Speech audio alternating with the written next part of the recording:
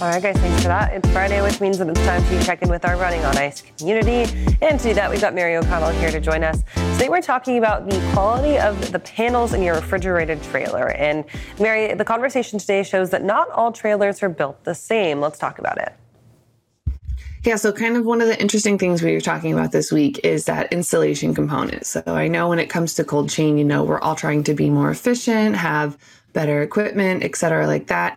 And so it goes to without saying that, the panels within our warehouses, our trailers, everything like that, those are just as important as, the temperature scheduling or anything else that goes on inside there, because there are some really cool things that happen within that technology, that development of those insulated panels. Excuse me.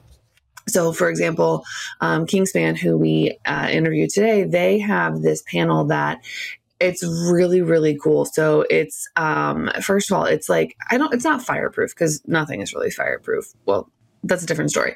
But it's really, it works the way where it just gets a char on the outside, which then, creates less smoke. And it's actually if there is a fire in a warehouse, it's not going to contaminate everything. And it has a much lower smoke point, meaning you're not going to have all this billowing smoke, and it's safer for first responders to get in, for staff to get out and everything like that. And that's just one of the features that this panel has, that, if there is a fire, you don't necessarily have to replace it, because depending on the type of fire, you don't have to necessarily replace it, because there is, that now it's got that char on the outside. It's harder to smoke. It's harder to catch on fire the next time.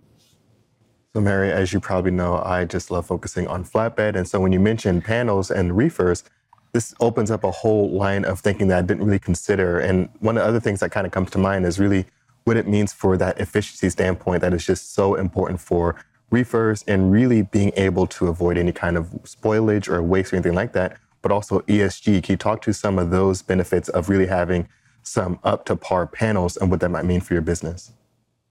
So it's everyone's kind of focusing on ESG as we move into 2024, because large shippers are going to have to start in certain parts of the country. You're going to have to start reporting on those carbon, or those on the carbon usage and everything like that. So really doing anything to help that is going to be a step in the right direction. It's something that I've always said, you don't necessarily have to make a change overnight. Just slow and steady change is better than nothing at all.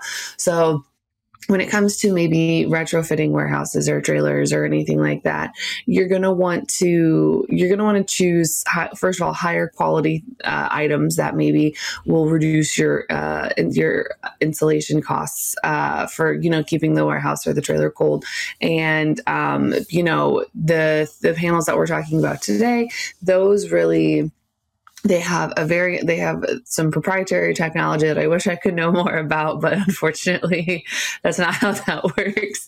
And basically what it is they allow more insulation. So the cold stays cold and then the hot stays out. And so basically you're using less energy when you're trying to cool your warehouses or anywhere that you would put these panels. You use those to, keep out the things that you want to keep out and keep in the things you do. So you're not wasting as much energy trying to cool things down or keep things cold. Or, if you're stuck in Arizona in the middle of summer, obviously you're going to have to use a lot more energy to keep things cold versus, the middle of Maine in the winter time. So really kind of playing to those strengths that you have and knowing when it's beneficial to maybe pay up for some insulation or upgrade some panels. Obviously, it's not necessarily achievable in every aspect. You're not going to sit there and, replace all your insulation in a warehouse or in a trailer. But, when you start building new things or creating new locations or expansions onto a building, it's really important to kind of keep some of those other, those newer techs in mind, because that way you are saving more energy, and ultimately saving more money further down the line, which is a win-win for everyone because we all like to save money and we all like to meet those ESG initiatives, whether we want to or not.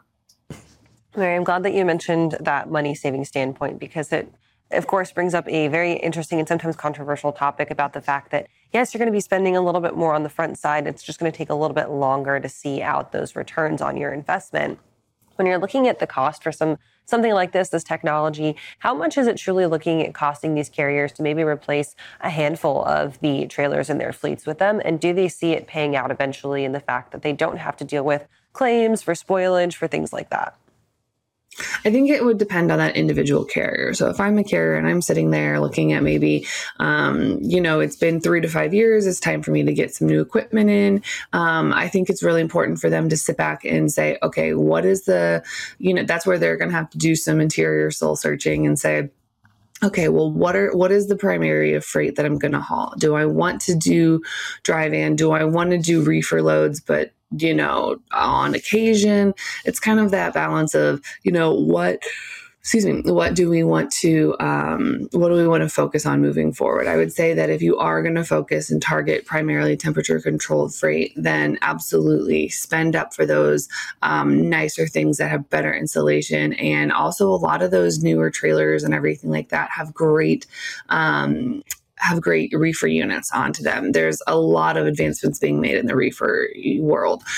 So I would definitely say, look at some of those options, because if I can use less fuel, if I can use less energy and spend less to keep my reefer units cold and to keep my trailers at the appropriate temperature, then that's a win for me. Yeah, they might be a little more expensive up front, but I'm losing less money to claims. I'm losing less money to try and keep them fueled and maintained. And also a lot of them have a lot more like predictive maintenance technology. So I'm going to ultimately spend less throughout the course of that trailer's life over the 3 to 5 years that I might have it. But at the same time, if I know that I might do a temperature controlled load here or there, but primarily I'm going to be using dry van or, run my reefer just off, then I think that's where it's not really worth it to get those extra insulated panels. I would just get a basic standard trailer and call it good. But it would really just depend on that individual carrier and what their,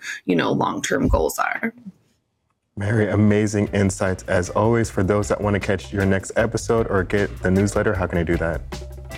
You can just keep watching FreightWaves TV right here on YouTube. You can catch Running on Ice at 2:00 Eastern today. And right after you finish watching the episode or during, I don't judge, there's a newsletter coming to your inbox at 2 p.m. today. All right, Mary, thanks for that. And we will see you later on the show. Right now, we're going to go ahead and take a quick break. We'll be back with more right after this.